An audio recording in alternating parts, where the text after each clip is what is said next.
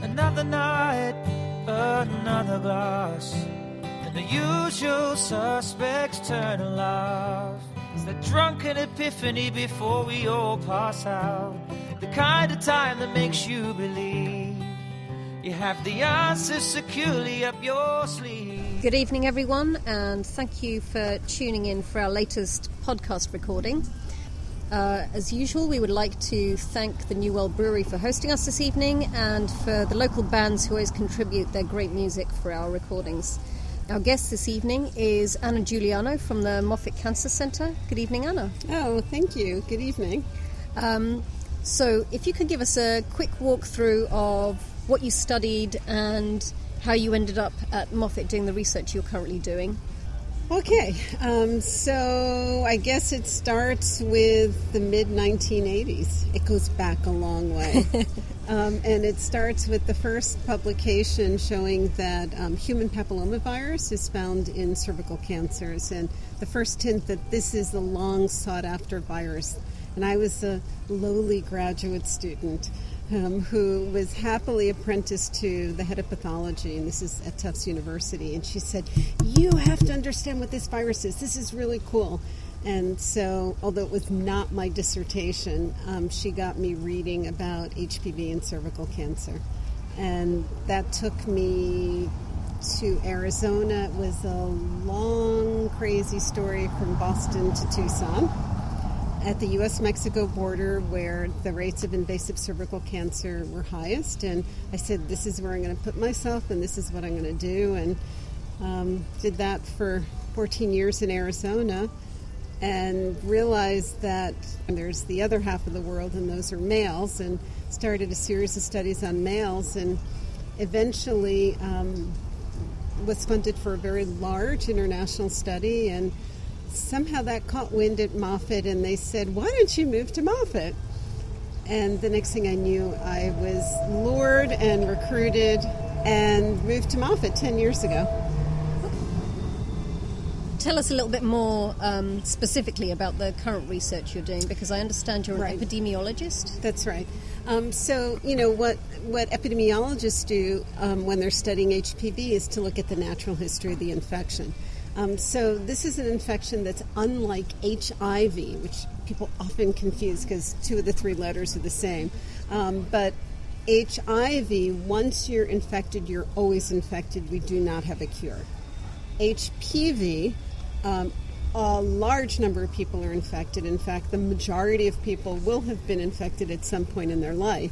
But unlike HIV, most people are able to spontaneously clear the infection on their own.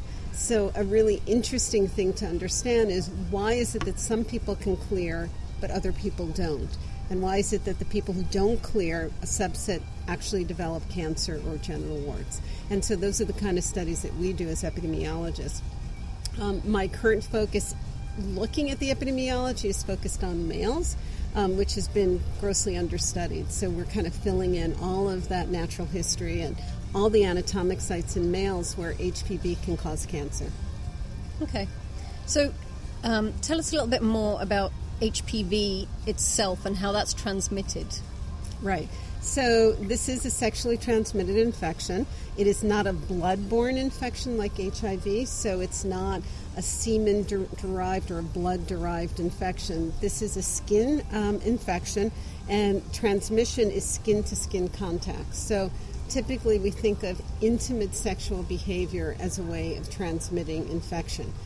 So there's sexual intercourse, and then there's everything that leads up to it, that those behaviors can lead to a transmission event. And one of the key things that you're looking at is actually the vaccine to prevent people from getting it. Right. All right, so here's the other really cool thing about HPV. I said that HPV shares 2 out of 3 letters with HIV. Big differences. One, very few people in the United States have HIV. Most people in the United States have HPV. Okay? Nobody or very few, it's almost impossible to spontaneously clear HIV. Most people spontaneously clear HPV on their own. Okay? The people who don't are at really high risk of having cancer. This is both males and females. Another huge difference. HIV is an RNA virus. So what does that mean? So it's very similar to flu virus, where RNA viruses are constantly changing. This is why every year we have a different formulation of the flu virus. Well, that's exactly the same challenges that are presented with an HIV vaccine. We have an HPV vaccine because this is a really, really old virus. It's a DNA virus that has not changed in structure. So the good news is that when you create a vaccine against it, it's going to stay efficacious against that virus for a very, very long time. So this is a really cool thing. So once you figure out what caused the cancer and which types of HPV, people started to immediately start developing a vaccine. So within, it was like a decade, first identification of HPV in cervical tumors was in the mid-'80s. By the mid-'90s, there was already a vaccine that was developed. Was going into human trials. By 1999, we were doing the first proof of principle trial. And the rest is history. I mean, by 2006, we had a licensed vaccine that can be used to protect women against HPV infection. By 2009, we had licensure for males. And now, as of December last year, we have a new generation vaccine that protects against that many more types. So it's really cool. It's happened very, very quickly. But the interesting thing about this is that the uptake is not as high as I guess you would like it to be. Right, exactly. We started with how do you get HPV? And I said, well, it's a sexually transmitted infection. And therein lies the core of the problem with getting uptake in the United States. So Australia, being very different than the United States, didn't have a problem with this. And delivering vaccine in the schools, and over 80% of the girls are fully vaccinated with 3 doses. You know, we've been talking about this within our own group. Americans don't feel that they need public health anymore. They haven't seen polio. They haven't seen smallpox. And up until just a few months ago, they didn't see measles, right? And so the issue is Americans say, well, I don't need that because I'm not going to get that. I'm not in that group. Or I think the risk of being vaccinated is greater than actually having the disease, but they don't understand the disease. Then you layer on top of this whole skepticism about public health and vaccines the fact that, hey, this is a sexually transmitted infection. So what our parents say, my daughter's never going to have sex, so she doesn't need this vaccine. I think that's very optimistic. Now, I think the parents aren't quite saying that about the boys. So when the boys come in, I think there are other arguments that perhaps are being used. Anyway, bottom line is we have a vaccine that'll prevent multiple cancers in males and females, and the potential for doing that is lessened by the fact that people have questions about vaccines in general, and they don't know how to deal with the sex issue. Yep. So how do you try to overcome that? If you see that they don't believe in the public health system, they're not listening to their doctor, they're getting their information from random websites, how do you get around that? Well, the issue is that a lot of the doctors aren't actually giving the message. If you ask people, if your doctor told you that this is something that's really good for you, would you do it? And most people say, yeah. That's the first line of defense, is getting the pediatricians to say, hey, you know what? This is a vaccine that can prevent multiple cancers in your son and in your daughter. You need to do this. And I think if the physicians were really straight with that kind of a message, we would see a much greater uptake of the vaccine. Mm-hmm. But, you know, pediatricians are a wonderful bunch, and they are our front line for prevention. They really are. I mean, they are the people who deliver the most important vaccines that all are outstanding prevention vaccines. But the problem is that they also, you know, are used to seeing parents of 5-year-old children. Mm-hmm. And it's sort of an uncomfortable conversation to have when the parent says, oh, well, tell me about this HPV and how you get it. And then there's this reticence of, oh, my God, the parents aren't going to be comfortable, and now I'm not comfortable. Yep. So one of the things is to arm the pediatrician with a message. This is a vaccine that will prevent cancer, period. Mm-hmm. If you could prevent breast cancer, wouldn't you take the vaccine that could do that? So I read recently that I think there was a picture of Elvis Presley who was being vaccinated for polio, I believe. Really? And this actually increased the uptake of the vaccine by I don't know how many folds. So everybody just rushed out to get it done. Do you think there'd be a modern-day equivalent that you could get to do the same thing? Well, I don't know, so we need a nonpartisan child. I was thinking, it'd be great if the Obama's girls were vaccinated.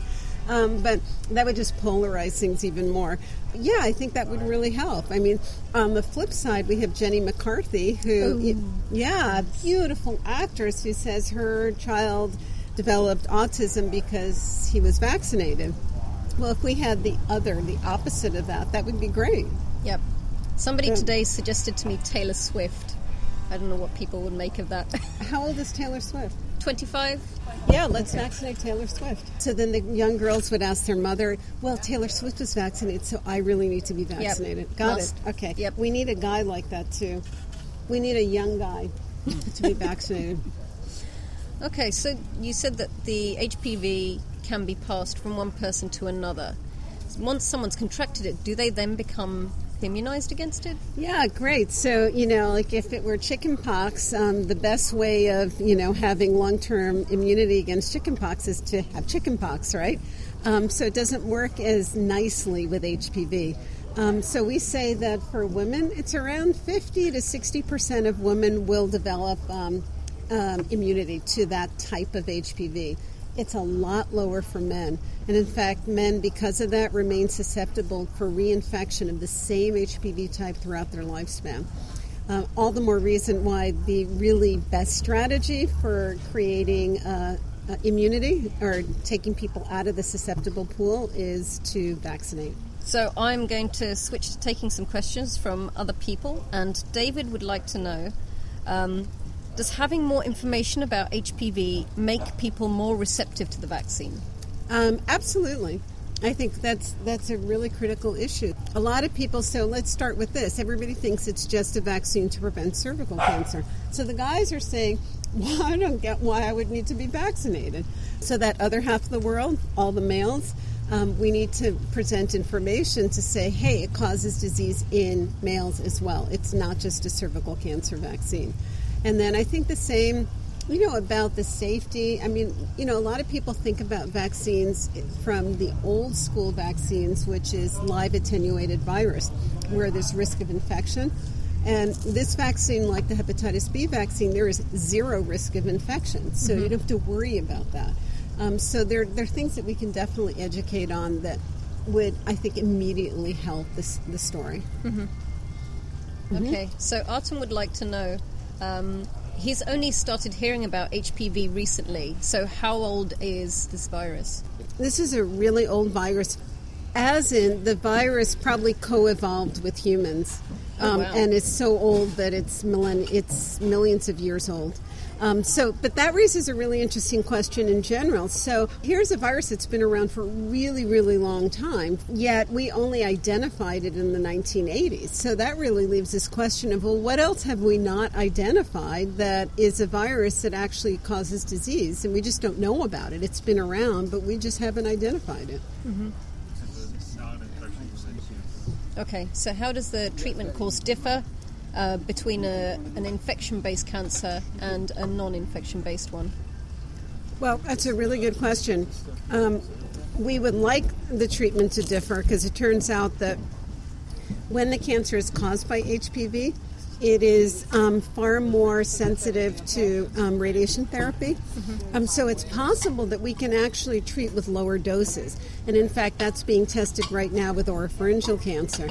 But that hasn't been tested and hasn't been evaluated across all of the cancer sites where HPV causes cancer. And that's a huge opportunity for us to develop less toxic treatments, so to speak. Because a lot of times, you cure the cancer, but you leave this poor cancer survivor with a lot of morbidity, so problems swallowing with oropharyngeal cancer, bone problems and so on. So if we could back off on the treatment and still cure the cancer, that would be a really wonderful advance. Dan would like to know what proportion of cancers are thought to be caused by viruses? Oh, I love that question. So we say 1 in 5. Worldwide, 1 in 5 cancers are caused by infection. Mm-hmm. And for HPV, 1 in 20 cancers worldwide are caused only by HPV. So it's actually quite a large burden when you think about it. And yet nobody talks about this, and and people would like to even ignore that we have an HPV vaccine to prevent cancer. Which is unfortunate, to say the least. Right, but we're going to change that. How was the HPV vaccine created? Aga would like to know. So this is a virus that we can't grow in culture. So the idea of trying to create a live attenuated vaccine was not going to work because you can't manufacture enough virions to be able to do that. The approach taken for the HPV vaccine was borrowed from the approach taken from the hepatitis B vaccine.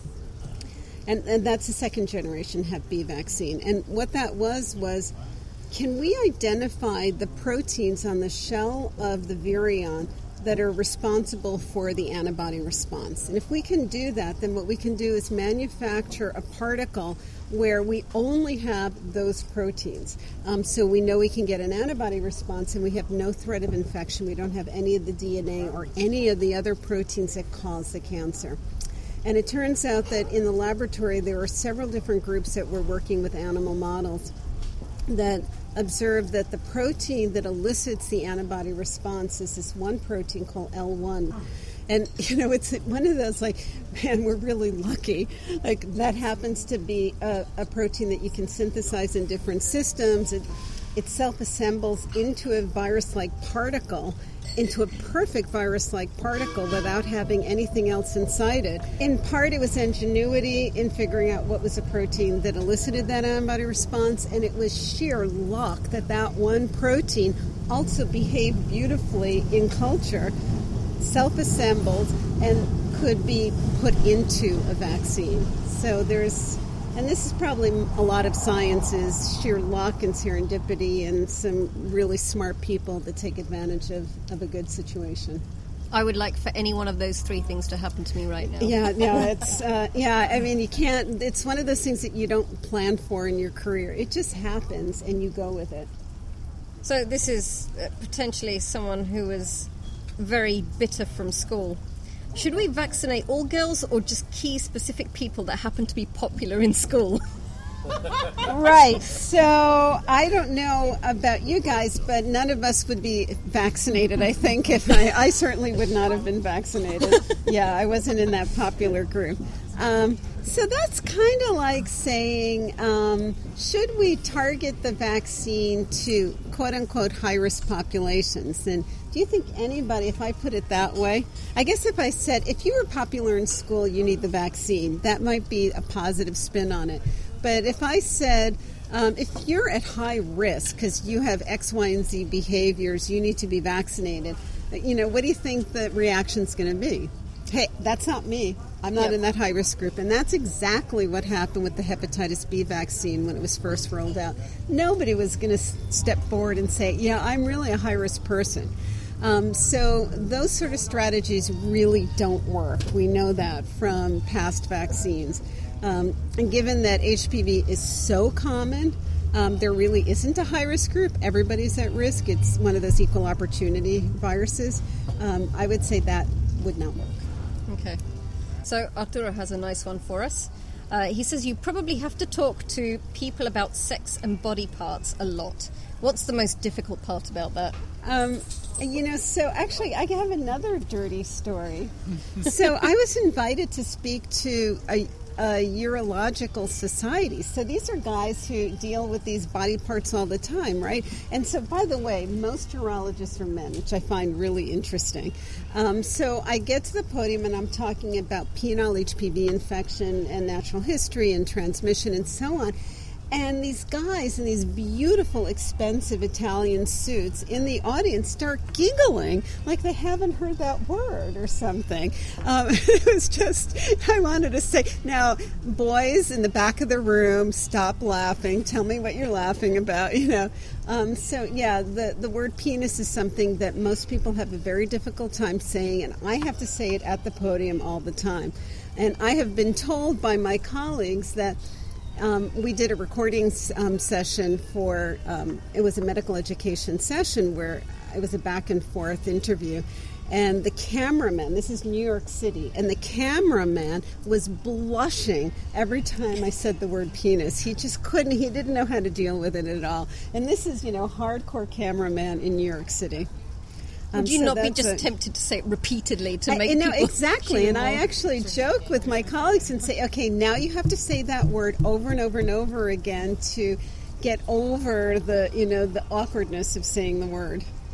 Okay, since we have a load of our math nerds here, what do you think the role of mathematical oncology is on kind of reducing the burden of biological studies in these kinds of situations? These are my buddies.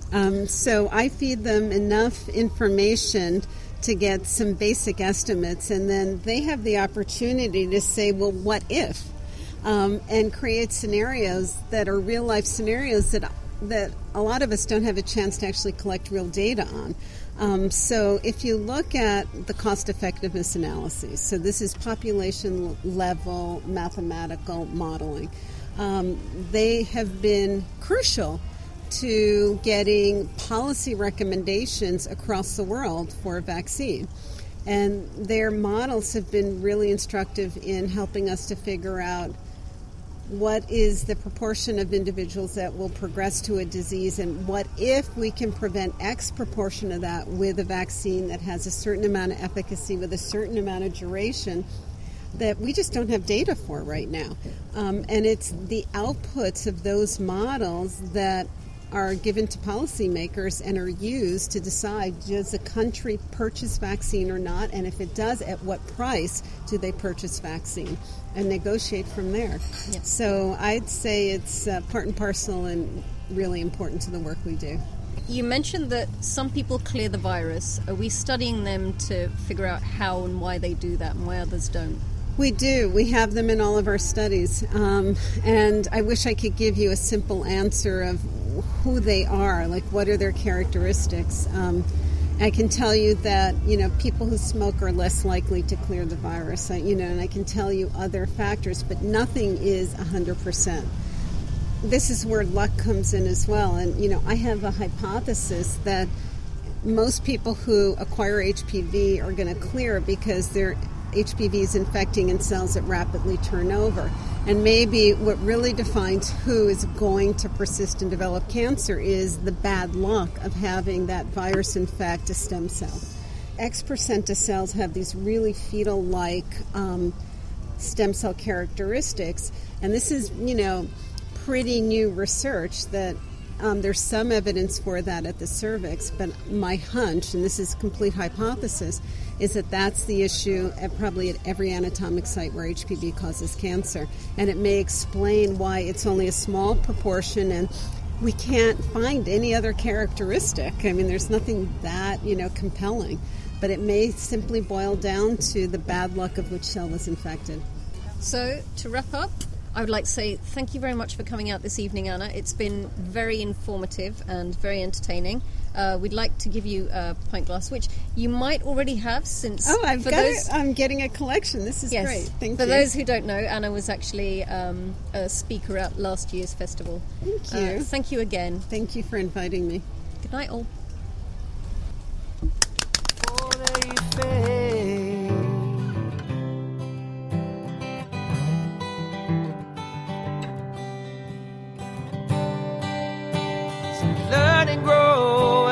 Find out more. The universe unfolds and there's more to know. A chance, a gift, just how lucky I am to peel back the layers and peer within the fleshy machine in which we begin and slowly end our days in the sun, a dying star where it all begun. The night we come undone, drunk with the knowledge of the stars above.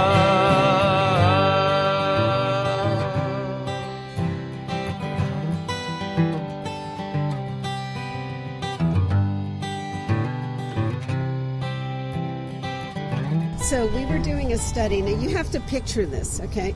You're in the desert at the U.S.-Mexico border, and you're doing a research study just over the border. So FedEx doesn't work really well, because if you wanted to FedEx specimens, it would have to go from this border city to Mexico City, and then Mexico City back to some major city in the U.S., and then down to Tucson. So we said, look, we'll just drive the highway, and we'll pick up packages. Now, you have to imagine the setting. So U.S.-Mexico border, and what do people care about at the border? Drugs, right? So here we are with our little box with dry ice and cervical secretions. And we thought, oh man, they're going to hold us up at the border. They're going to put this in some, suboptimal freezer, and our specimens are going to be gone, and so on. Border Patrol looks at that box and looks at the label, and you should see them. They step back like 10 feet and go, oh, we're not touching it. Just pass it through. Surrounded by a blanket of stars, apart yet still a part of it all. I close my eyes and I sink within the soup of atoms from which I began. I'm reabsorbed for life to begin again and again. Days in the sun, dying star where it all begun. At night we come undone, drunk with the knowledge of the stars above. Days in the sun, a dying star where it all begun. At night we come undone, drunk in the You've just been listening to a Two Scientists podcast. Now, if you'd like to keep up with our new releases, you can follow us on Twitter at 2SCIS, Facebook or Google Plus using the handle 2Scientists, or for the more old school among you, you can check out our website at twoscientists.org. Thanks for tuning in. for a manifestation of our lives, a manifestation of our lives.